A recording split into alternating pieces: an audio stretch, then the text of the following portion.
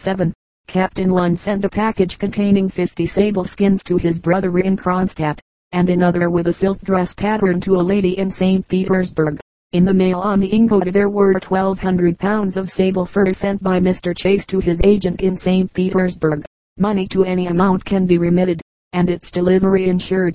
I have known 20,000 rubles sent on a single order. Parcels for transportation by post must be carefully and securely packed. Furs, silks, clothing, and all things of that class are enveloped in repeated layers of oilcloth and canvas to exclude water and guard against abrasion. Light articles, like bonnets, must be packed with abundance of paper filling them to their proper shape, and very securely boxed. A Siberian lady once told me that a friend in St. Petersburg sent her a lot of bonnets, laces, and other finery purchased at great expense. She waited a long time with feminine anxiety, and was delighted when told her box was at the post office. What was her disappointment to find the articles had been packed in a light case which was completely smashed. She never made use of any part of its contents. In crossing Siberian rivers the mail is sometimes wet, and it is a good precaution to make packages waterproof. A package of letters for New York from Nikolaevsky enveloped in canvas, by advice of Russian friends, and it went through unharmed. The post wagons are changed at every station, and the mail while being transferred is not handled with care. Frail articles must be boxed so that no tossing will injure them. My lady friend told me of a bride who ordered her trousseau from St. Petersburg and prepared for a magnificent wedding. The precious property arrived 48 hours before the time fixed for the ceremony. Moving accidents by flood and field had occurred. The bridal paraphernalia was soaked, crushed, and reduced to a mass that no one could resolve into its original elements. The wedding was postponed and a new supply of goods ordered. The mail is always in charge of a postilion, who is generally a Cossack, and his duty is much like that of a mail agent in other countries.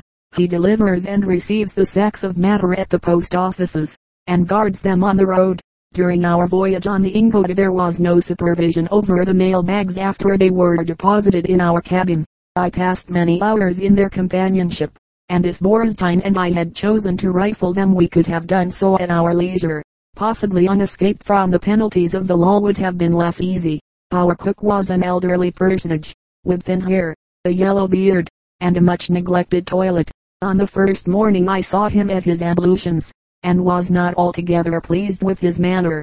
He took a half tumbler of water in his mouth and then squirted the fluid over his hands, rubbing them meanwhile with invisible soap. He was quite skillful, but I could never relish his dinners if I had seen him any time within 6 hours. His general appearance was that of having slept in a gutter without being shaken afterwards. The day of our departure from Nikolaevsk was like the best of our Indian summer. There was but little wind, the faintest breath coming now and then from the hills on the southern bank. The air was of a genial warmth, the sky free from clouds and only faintly dimmed with the haze around the horizon.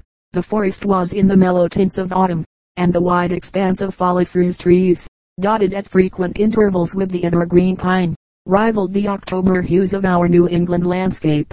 Hills and low mountains rose on both banks of the river and made a beautiful picture. The hills, covered with forest from base to summit, sloped gently to the water's edge or retreated here and there behind bits of green meadow.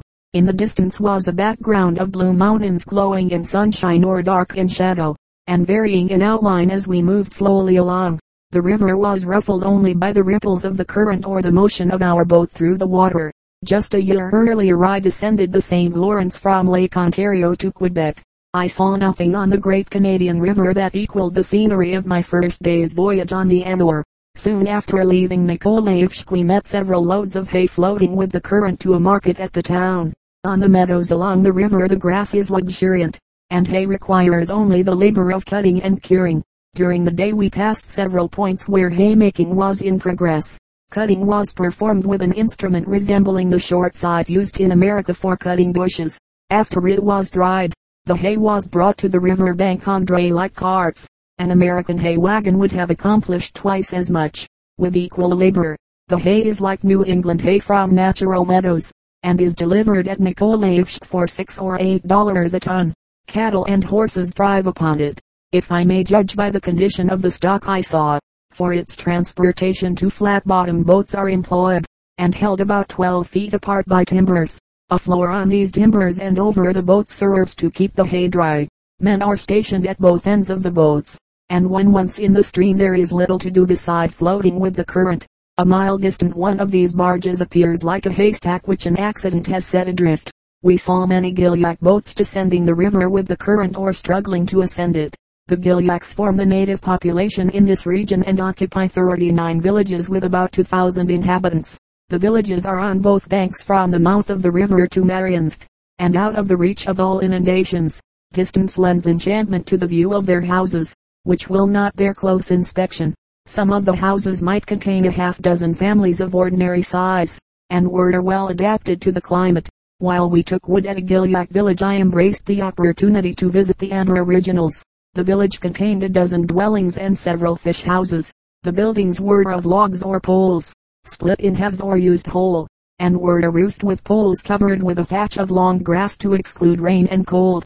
Some of the dwelling houses had the solid earth for floors, while others had floorings of hewn planks. The storehouses were elevated on posts like those of an American corn barn, and were wider and lower than the dwellings. Each storehouse had a platform in front where canoes, fishing nets, and other portable property were stowed. These buildings were the receptacles of dried fish for the winter use of dogs and their owners. The elevation of the floor serves to protect the contents from dogs and wild animals. I was told that no locks were used and that theft was a crime unknown. The dwellings were generally divided into two apartments, one a sort of anteroom and receptacle of housekeeping goods, and the other the place of residence. Pots, kettles, knives, and wooden pans were the principal articles of household use I discovered. At the storehouses there were several fish baskets of birch or willow twigs. A Gilyak gentleman does not permit fire carried into or out of his house, not even in a pipe. This is not owing to his fear of conflagrations, but to a superstition that such an occurrence may bring him ill luck in hunting or fishing. It was in the season of curing fish, and the stench that greeted my nostrils was by no means delightful. Visits to dwellings or magazines would have been much easier had I possessed a sponge saturated with cologne water. Fish were in various stages of preparation. Some just hung upon poles, while others were nearly ready for the magazine. The manner of preparation is much the same as in Kamchatka, save that the largest fish are skinned before being cut into strips. The poorest qualities go to the dogs, and the best are reserved for bipeds. Though the natives do the most of the fishing on the Amur, they do not have a monopoly of it, as some of the Russians indulge in the sport. One old fellow that I saw had a boat so full of salmon, that there was no room for more. Now and then a fish went overboard, causing an expression on the boatman's face as if he were suffering from a dose of astonishment and toothache drops in equal proportions. There were dogs everywhere, some lying around loose, and others tied to posts under the storehouses. Some walked about and manifested an unpleasant desire to taste the calves of my legs. All barked, growled, and whined in a chorus like a Pawnee concert. There were big dogs and little dogs, white, black, gray, brown, and yellow dogs, and not one friendly. They did not appear courageous, but I was not altogether certain of their dispositions. Their owners sought to quiet them, but they refused comfort. Those dogs had some peculiarities of those in Kamchatka, but their blood was evidently much debased. They appeared to be a mixture of Kamchatka, greyhound, bulldog, and cur, the latter predominating. They are used for hunting at all seasons, and for towing boats in summer and dragging sledges in winter. I was told that since the Russian settlement of the Amur the Gilyak dogs have degenerated, in consequence of too much familiarity with Muscovite canines. Nikolaevsk appeared quite cosmopolitan in the matter of dogs, and it was impossible to say what breed was most numerous. One day I saw 19 in a single group and no two alike. Near the entrance of the village an old man was repairing his nets, which were stretched along a fence. He did not regard us as we scrutinized his jacket of blue cotton, and he made no response to a question which Borstein asked. Further along were two women putting fish upon poles for drying, and a third was engaged in skinning a large salmon. The women did not look up from their work, and were not inclined to amiability. They had Mongol features, complexion, eyes, and hair, the latter thick and black. Some of the men wear it plaited into queues, and others let it grow pretty much at will. Each woman I saw had it braided into queues, which hung over her shoulders.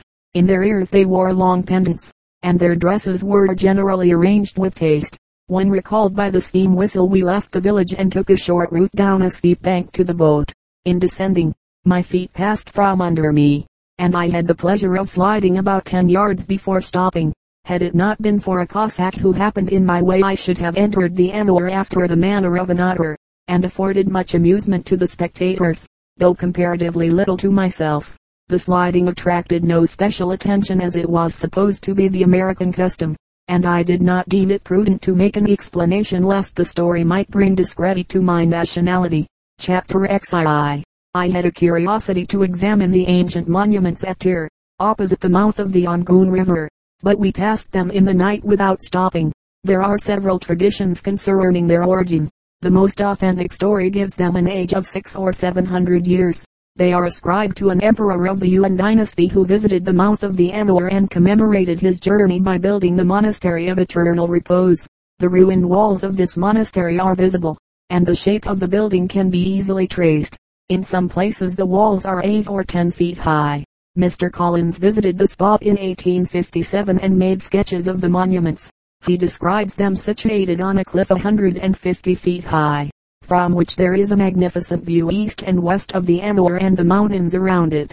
Toward the south there are dark forests and mountain ridges, some of them rough and broken. To the north is the mouth of the Ongoon, with a delta of numerous islands covered with forest, while in the northwest the valley of the river is visible for a long distance. Back from the cliff is a tableland several miles in width.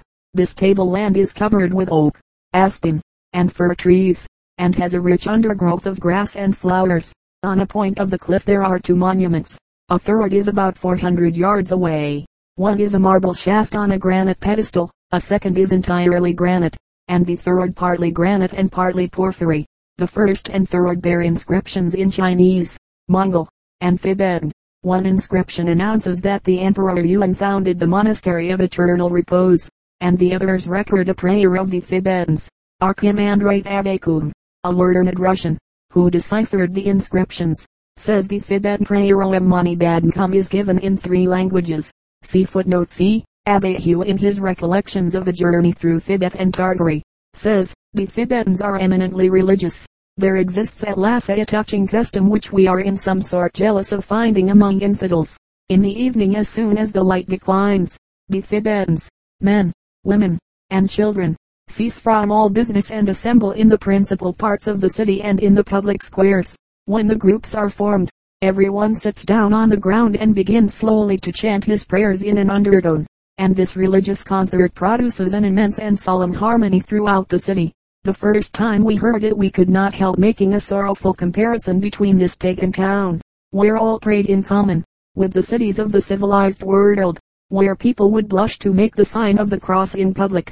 The prayer chanted in these evening meetings varies according to the season of the year. That which they recite to the rosary is always the same, and is only composed of 6 syllables. Om Mani Padme Hum. This formula, called briefly the money, is not only heard from every mouth, but is everywhere written in the streets, in the interior of the houses, on every flag and streamer floating over the buildings, printed in the Longe, Tartar, and Tibetan characters. The Lamas assert that the doctrine contained in these words is immense, and that the whole life of man is not sufficient to measure its depth and extent. The lowest of the monuments is 5 and the tallest 8 feet in height. Near them are several flat stones with grooves in their surface, which lead to the supposition of their employment for sacrificial purposes. Mr. Chase told me at Nikolaevsk that he thought one of the monuments was used as an altar when the monastery flourished. There are no historical data regarding the ruins beyond those found on the stones. Many of the Russians and Chinese believe the site was selected by Genghis Khan, and the monastery commemorated one of his triumphs. The natives look upon the spot with veneration, and frequently go there to practice their mysterious rites. Before leaving Nikolaevsk I asked the captain of the Irigoda how fast his boat could steam. "Oh," said he, 10 or 12 versts an hour. Accustomed to our habit of exaggerating the powers of a steamer, I expected no more than 8 or 9 versts. I was surprised to find we really made 12 to 15 versts an hour. 10,000 miles from St. Louis and New Orleans I at last found what I sought for several years, a steamboat captain who understated the speed of his boat. Justice to the man requires the explanation that he did not own her.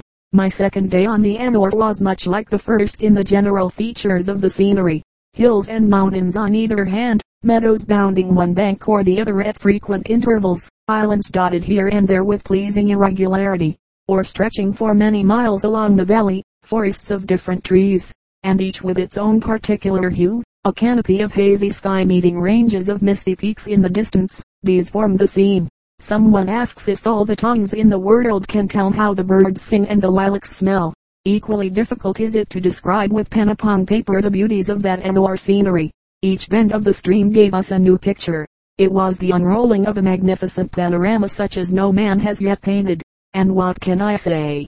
There was mountain, meadow, forest, island, field, cliff, and valley. There were the red leaves of the autumn maple, the yellow of the birch, the deep green of pine and hemlock, the verdure of the grass, the wide river winding to reach the sea, and we slowly stemming its current.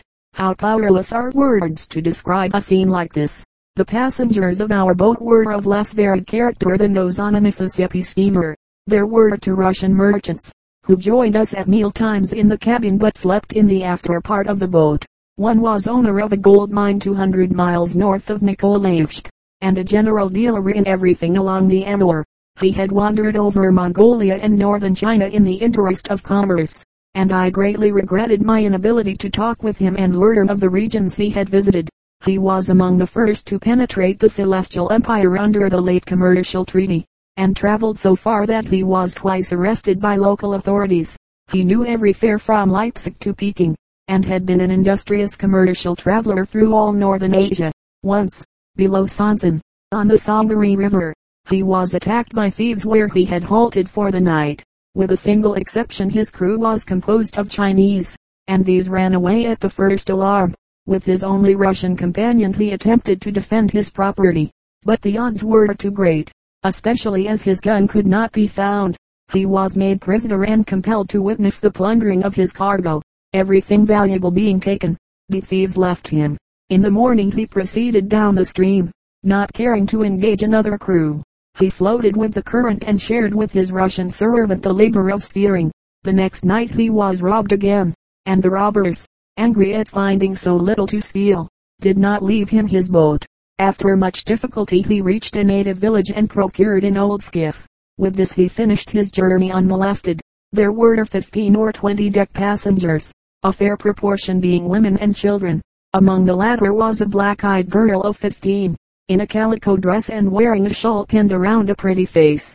On Sunday morning she appeared in neat apparel and was evidently desirous of being seen. There were 2 old men dressed in coarse cloth of a butternut hue, that reminded me of Arkansas and Tennessee. The morning we started one of them was seated on the deck counting a pile of copper coin with great care. 2, 3, 4 times he told it off, piece by piece, and then folded it carefully in the corner of his kerchief. In all he had less than a ruble, but he preserved it as if it were a million. The baggage of the deck passengers consisted of boxes and household furniture in general, not omitting the ever-present samovar. This baggage was piled on the deck and was the reclining place of its owners by day. In the night they had the privilege of the after cabin, where they slept on the seats and floor. Wooding up was not performed with American alacrity. To bring the steamer to land she was anchored 30 feet from shore, and 2 men in a skiff carried a line to the bank and made it fast. With this line and the anchor the boat was warped within 10 feet of the shore, another line keeping the stern in position. An ordinary plank a foot wide made the connection with the solid earth.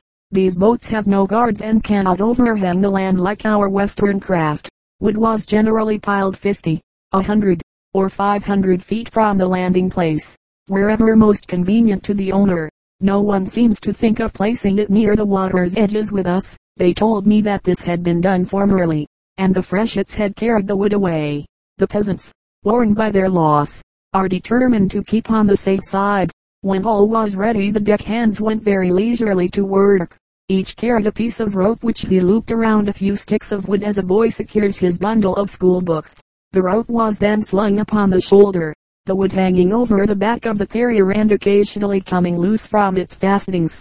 No man showed any sign of hurrying, but all acted as if there were nothing in the world as cheap as time.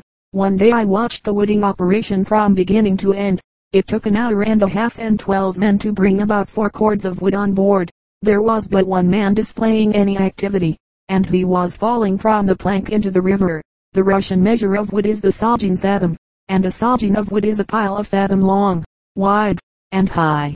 The Russian marine fathom measures 6 feet like our own, but the land fathom is 7 feet. It is by the land fathom that everything on solid earth is measured. A stick 7 feet long is somewhat inconvenient, and therefore they cut wood half a fathom in length. We landed our first freight at Novomihailovsky, a Russian village on the southern bank of the river. The village was small and the houses were far from palatial. The inhabitants lived by agriculture in summer, sending their produce to Nikolaevsk, and by supplying horses for the postal service in winter. I observed here and at other villages an example of Russian economy. Not able to purchase whole panes of window glass, the peasants use fragments of glass of any shape they can get. These are set in pieces of birch bark cut to the proper form and the edges held by wax or putty.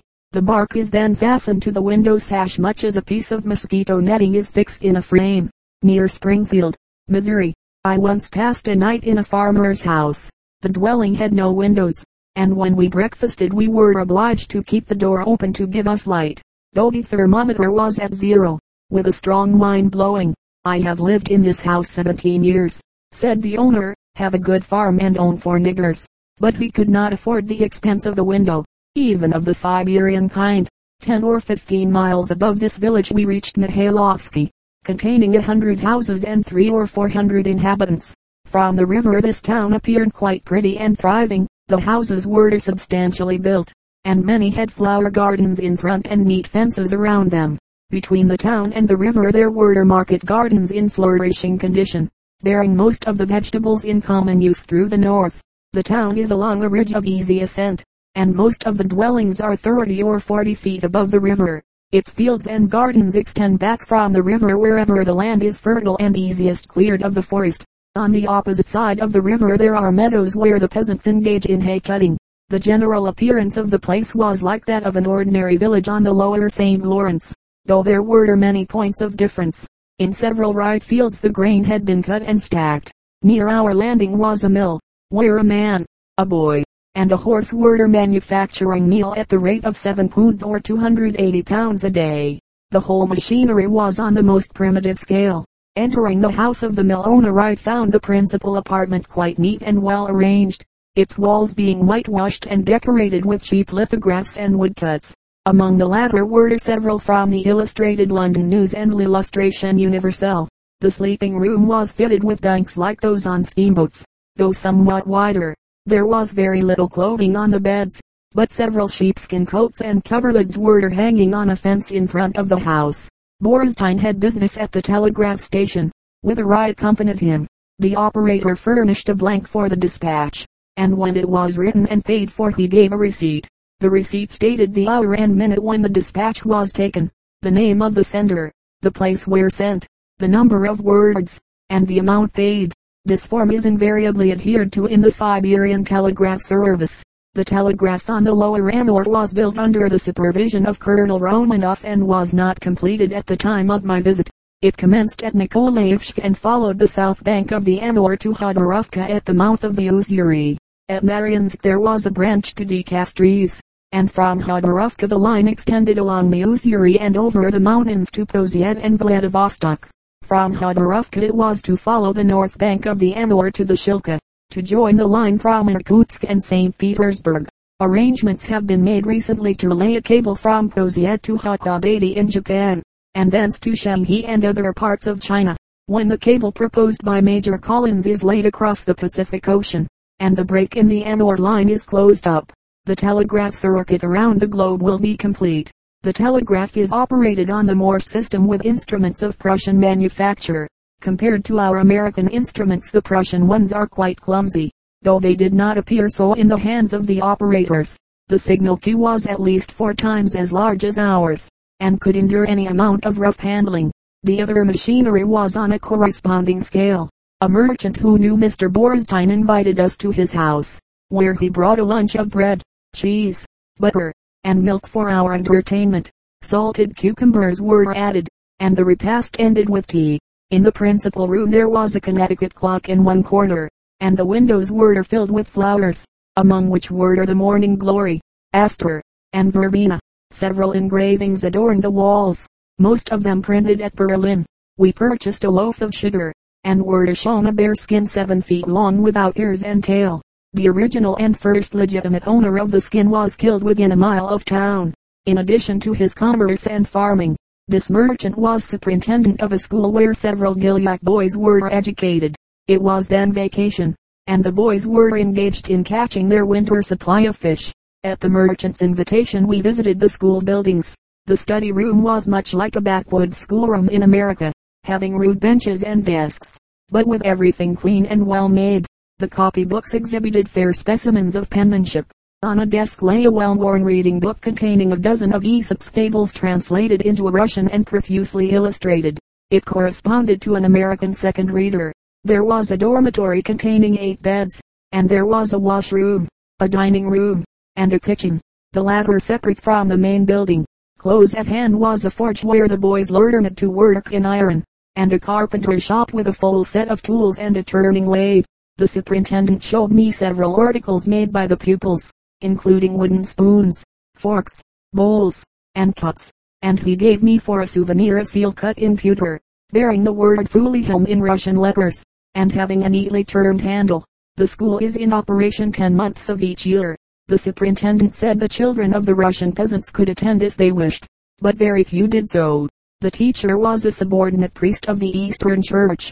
The expense of the establishment was paid by government, with the design of making the boys useful in educating the Gilyaks. The Gilyaks of the lower Amur are pagans, and the attempts to Christianize them have not been very successful thus far.